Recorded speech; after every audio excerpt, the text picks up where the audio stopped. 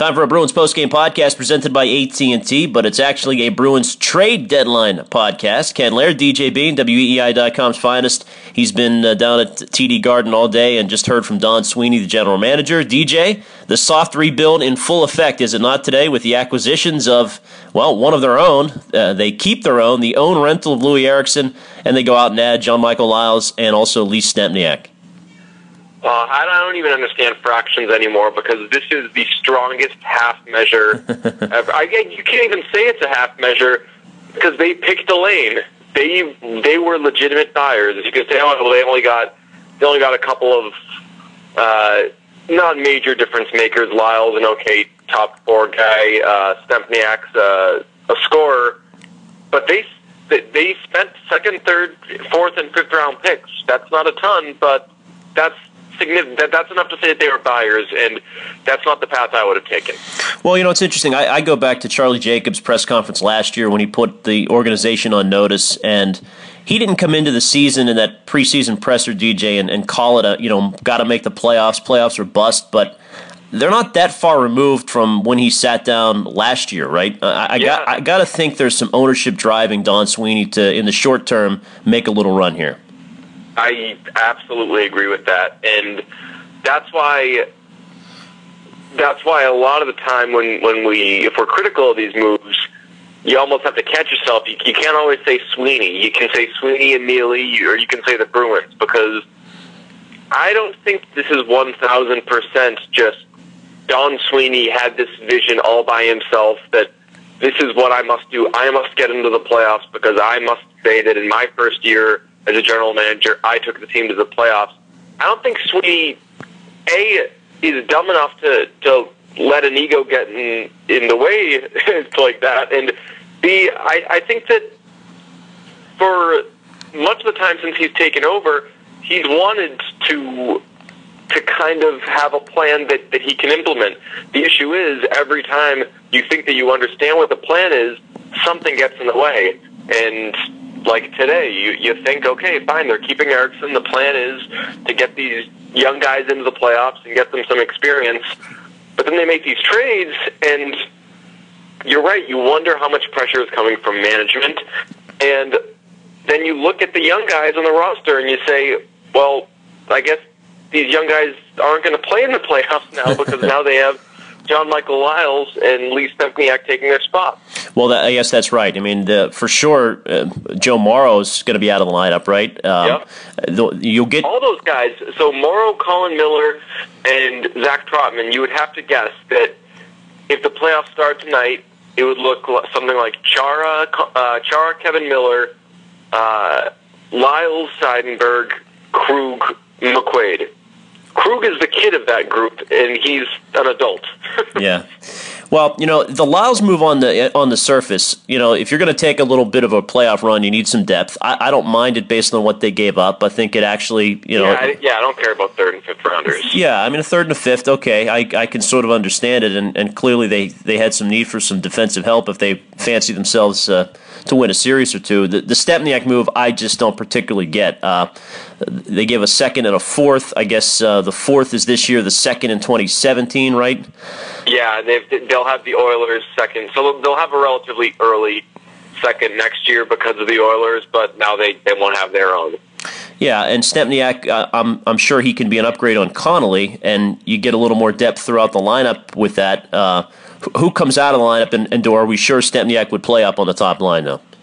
It's a good question about who comes out of the lineup. I would guess that Stempniak would slot in with Conley and with Marchand and Bergeron. But here's why that makes that move not necessarily not worth the second rounder. I know they also threw in a fourth, but not worth the second rounder because you're spending a second rounder to add to a line that doesn't really need help, and it's going to sound again like, oh, DJ's defending Brett Conley. But what I'm saying is that line was still really good despite having Brett Conley not producing on there. So when Lee Stempniak goes on there, does the line score just as much? And maybe Brad Marchand scores 3 goals fewer and Lee Stempniak picks those 3 up. Like, it is, I just don't know that that's going to make a massive difference on that line because of all the things that the Bruins have. the Bergeron line is the one thing they don't ever really need to worry about. Yeah. Well, let's go back to Louis for a second. We talked so much about Louis Eriksson here for the months leading up to the deadline. Do you get a sense from Sweeney as to what they were offered, and will they still negotiate? Could they still possibly keep him for the long haul?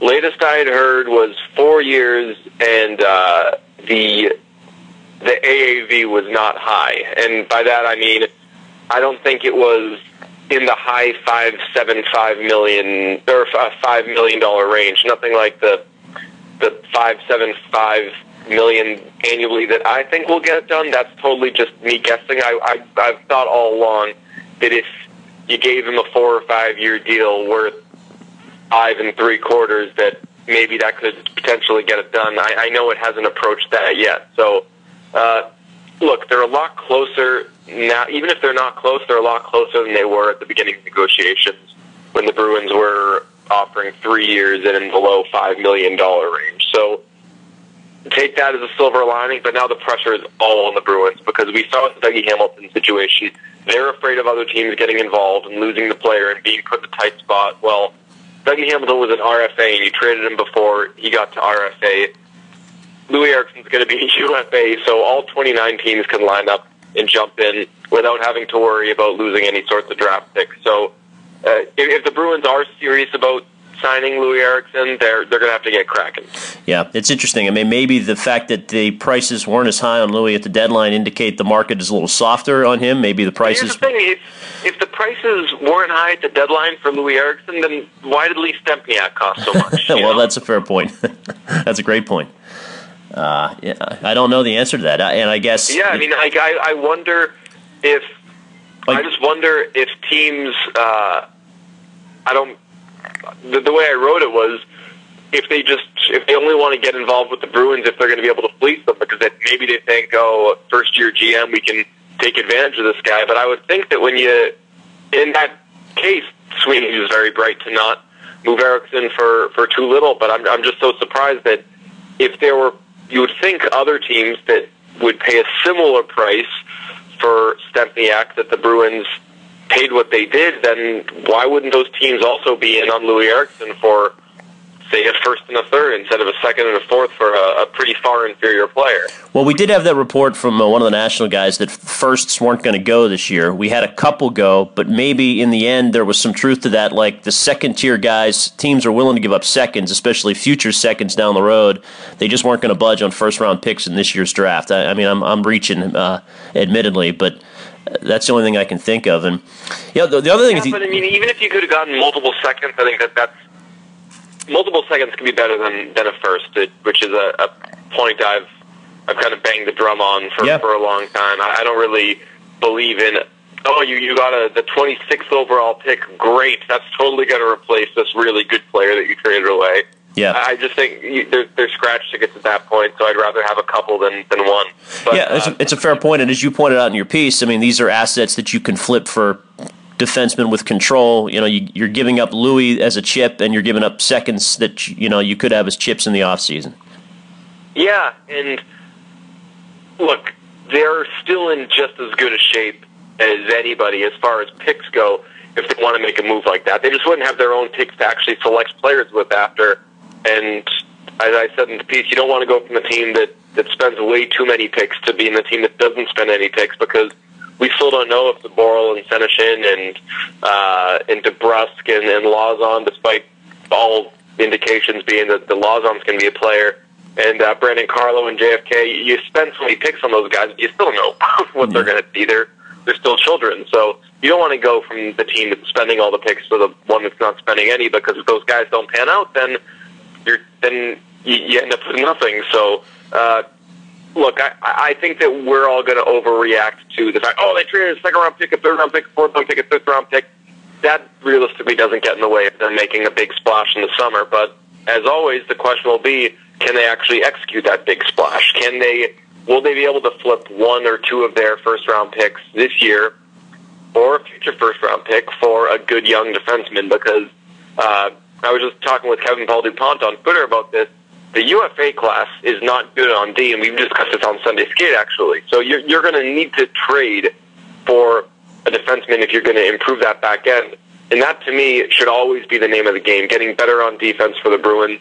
And the trades they made today didn't help that in that it took away some chips to potentially make that move, but also that it doesn't let you develop Joe Morrow and Colin Miller and Zach Trotman. And that's the bigger thing in the here and now as it relates to this trade deadline. Yeah, and if you look at the bigger picture, they gave up 2 seconds for Brett Connolly in this soft rebuild, so that's 3 seconds in the last year and a half here. That goes back before Sweeney, but still, that for plus right wings for Patrice Bergeron's line, which you could put my mom on that line for free. Right. And I mean, speaking of free, you could have had Lee Stempniak for free, and that didn't happen. Boy, that is frustrating. By the way, again, we're going to get on Sweeney now.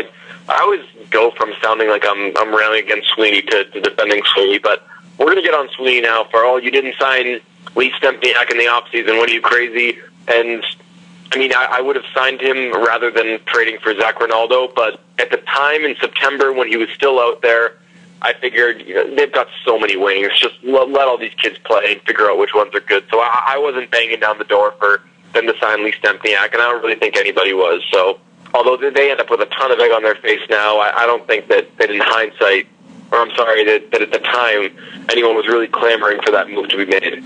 One thing I think will be fascinating, DJ, I mean, basically, as you pointed out at the start of this, the ownership and the GM, Don Sweeney, basically said to the team, hey, we believe in you, we're going to add some pieces here. So tomorrow when you talk to the guys on game day skate and they're getting ready for 10 of the next 12 against playoff teams, are they excited? Are they emboldened by this? Do they actually start to look like a legitimate Eastern Conference threat on the ice? I am fascinated in the short term, and although this is a championship town, and I think there's a pretty smart fan base that that they're not fooled by what they see. If you're a Bruins fan, it actually makes for a pretty interesting couple of months. Oh, I was actually gonna make that my column today, but I was like, you know what, I better wait a day because people will kill me for that if they make these moves. And I'm like, get excited, Bruins fan. Right. But I think that in sort of like a fuck it kind of way, like Bruins fans should really embrace this team because who knows when they're going to be a playoff team again, given that teams are going to be better next year. The Canadians, the Sabres, the Senators, like teams, it's going to be harder to win with an okay team. So who knows?